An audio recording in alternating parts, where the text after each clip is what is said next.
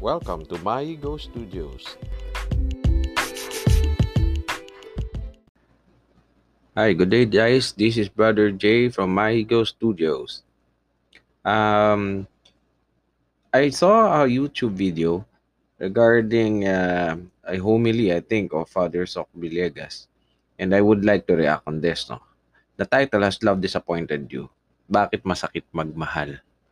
Well, this time I will be giving a reaction on this one, but this is the first time I'll be watching this. So part by part, segment by segment, I'll be reacting on the homily of Father Soc Villegas.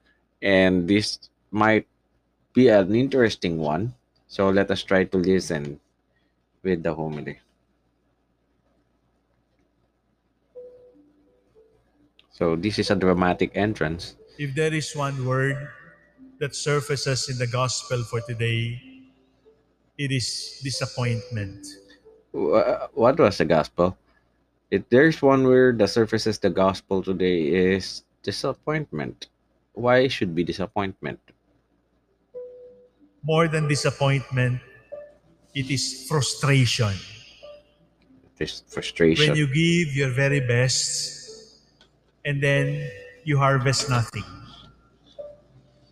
When you give your very best and you harvest a whirlwind.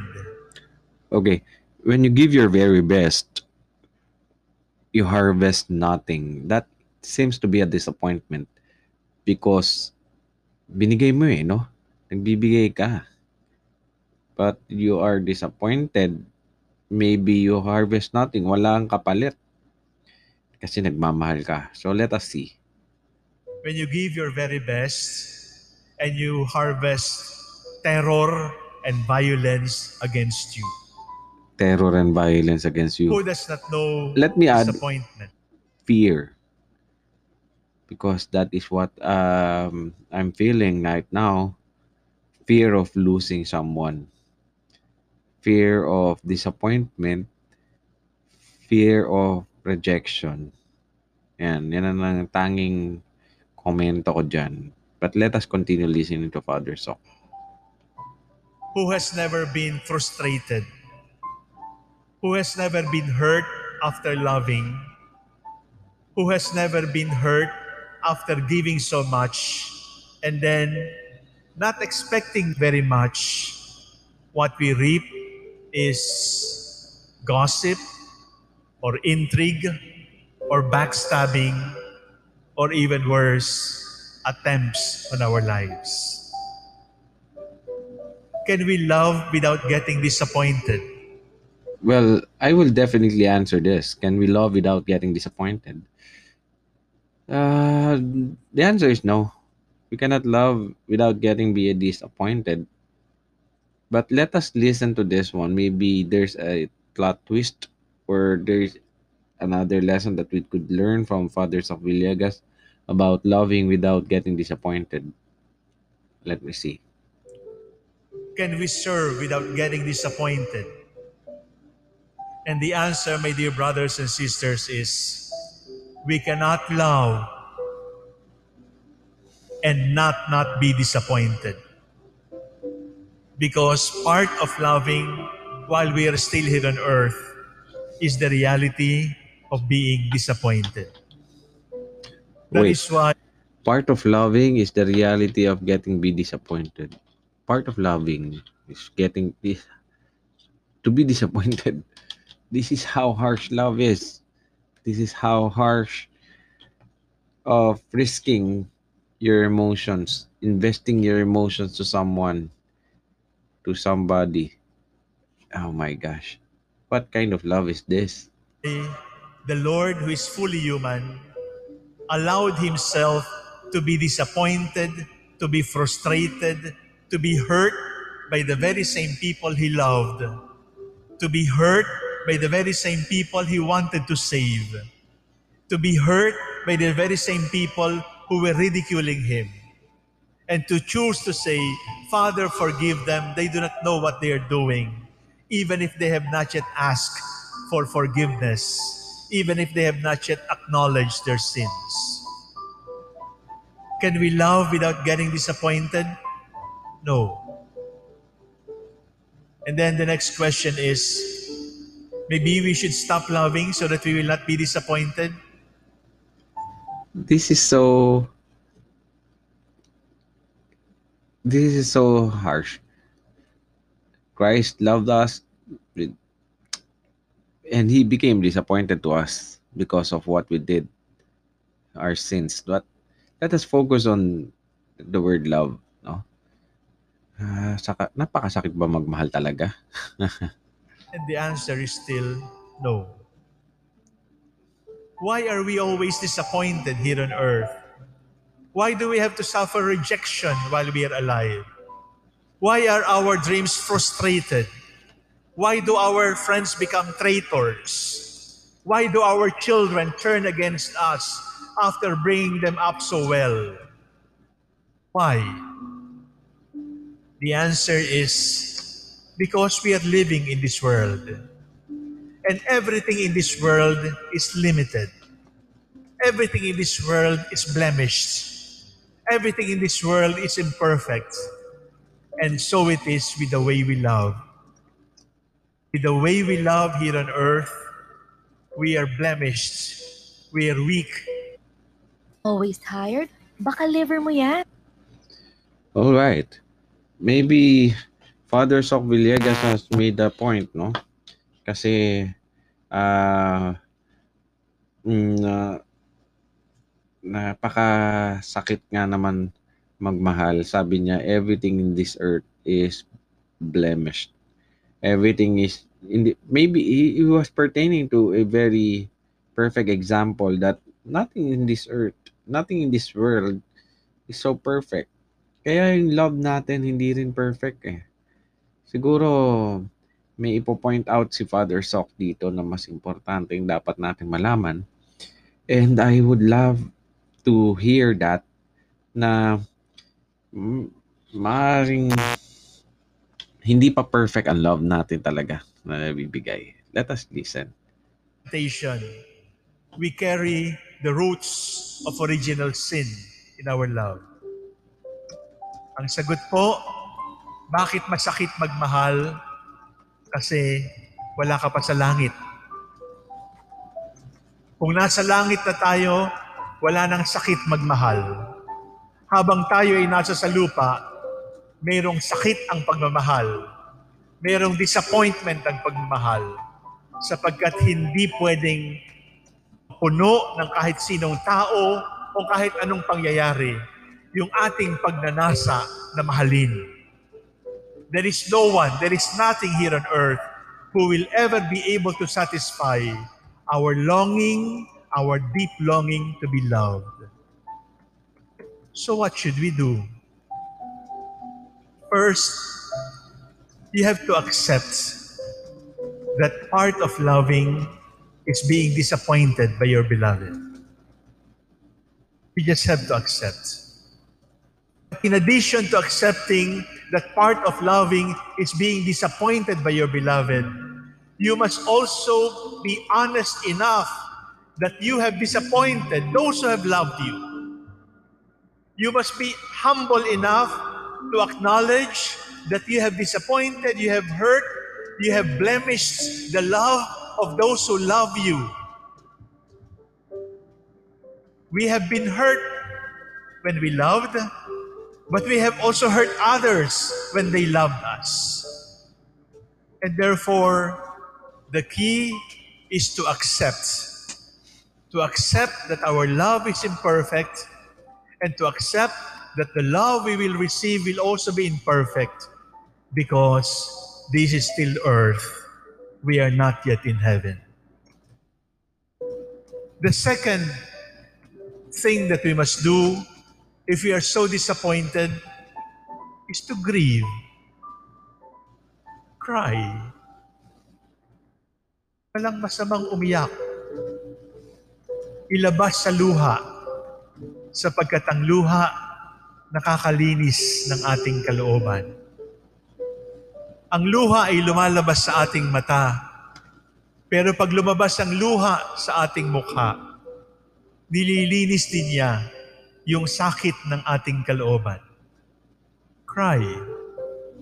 Because if you will pretend that everything is all right, if you will pretend that you're not disappointed, that you're not frustrated, that everything is all right, you're going to build resentment. You're going to build the attraction of revenge. That sooner or later, you will just get cynical and not love at all. The first is accept. The second is grieve. And the third is try again. Try again. If you are looking for a partner who will always be exciting, do not look at anyone, because there will be moments when we will not be exciting, when we will not be pleasurable, when we will not be happy to love, and we will not be happy to share love. If you're looking for a companion who will never disappoint you, who will always be exciting for you, you are not looking for a living creature. Because for as long as we are here on earth, our love will always be disappointing and frustrating, blemished and hurting. 3 words to do, my dear brothers and sisters. If you have been disappointed, if you have been hurt by those you love, accept. Accept that love is like that. And accept that you are like that too. That you have been hurt and you have also hurt. And everybody has been hurt. And everybody has hurt somebody sometime in this life. Grieve. Let your soul be cleansed by the tears from your heart.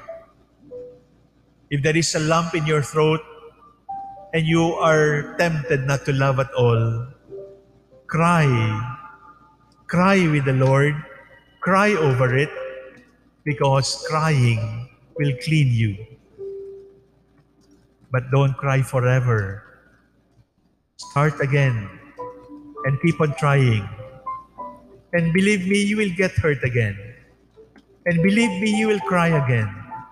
But just keep on trying and trying and trying until that day comes when we breathe our last and we can say, I have loved, I have hurt, I have been hurt, I have been sorry, I have grieved, I will try again. And in heaven, we can love without disappointment. We can love without frustration. We can love without pain, because we will be seeing the face of our loving God. Wow, napakaganda ng mensahe ni Father Soc Villegas. I would like to comment on that, no? He mentioned 3 parts. Aside from, after you love, you might experience disappointment, you might experience hurt, you might experience to be hurt.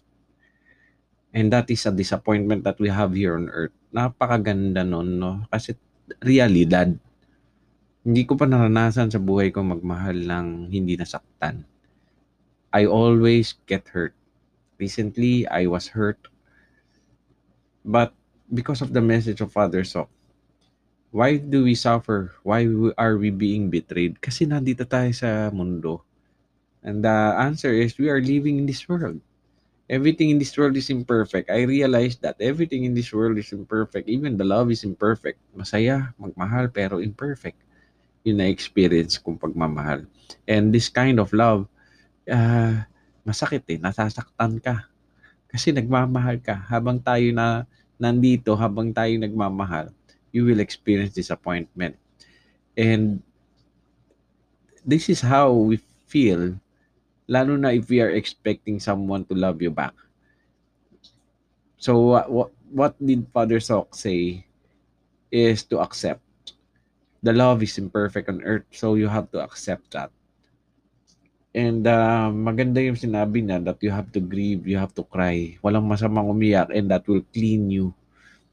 Para matanggap mo na walang pretensions, hindi, you won't build any resentment. You won't be cynical. Oh.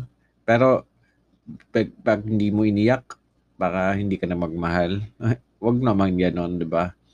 But you have to, third part na sinabi ni Father Sok Villegas is that you have to try again because there might be time that there's no excitement already. This is true. Sometimes, parati kong sinasabi that love is an acceptance. Love is a decision. You have to accept that and you have to decide whether to love or not to love. Hindi lang siya yung emotions, no? Because there might be a time that there is no excitement already because uh, nagsasawa ka na, pwedeng gano'n, or may pattern, parati mo na-experience yun. You have to be, you have to accept that loving is always with a disappointment. Yun yung magandang tanggapin natin yun kasi marami dyan nagmamahal or marami dyan ayaw na magmahal because of fear of disappointment. Walang ganun dito. Walang ganon. You will always experience disappointment. You will always be hurt. Kaya anong dapat natin gawin? Try again.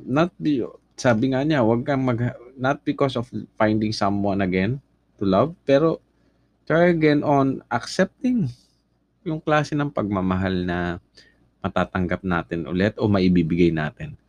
Bigay lang natin. Magmahal lang tayo. Hindi naman nakakatakot magmahal. Nakakatakot doon yung masaktan dahil nagmamahal ka. Pero wala kang choice eh. Kasi ayun ang klase ng pagmamahal na meron tayo dito sa mundo. You have to be disappointed, masaktan, masugatan. Yan talaga ang meron tayo dito. Well, I hope this message of Fathers of Villegas has given us a real message that loving is not really not really the feeling of what we have here on earth, because loving here on earth is blemish, is hurting, is disappointing. But later on you will realize when you love and you accept to love, iniyak mo and then sinubukan mo ulit, you will experience the happiness, no? Definitely you will find happiness. Ito naman yung meron tayo dito. Pero while we are feeling the disappointment, talagang napakasakit niyan, is how you get up, is how you recover, is how you make up again for those loss that you have encountered, no? At maraming salamat nga pala for listening to My Ego Studios. I hope next time around you will still listen to our next episode. Thank you very much. By the way, this is Brother Jay of My Ego Studios. Goodbye.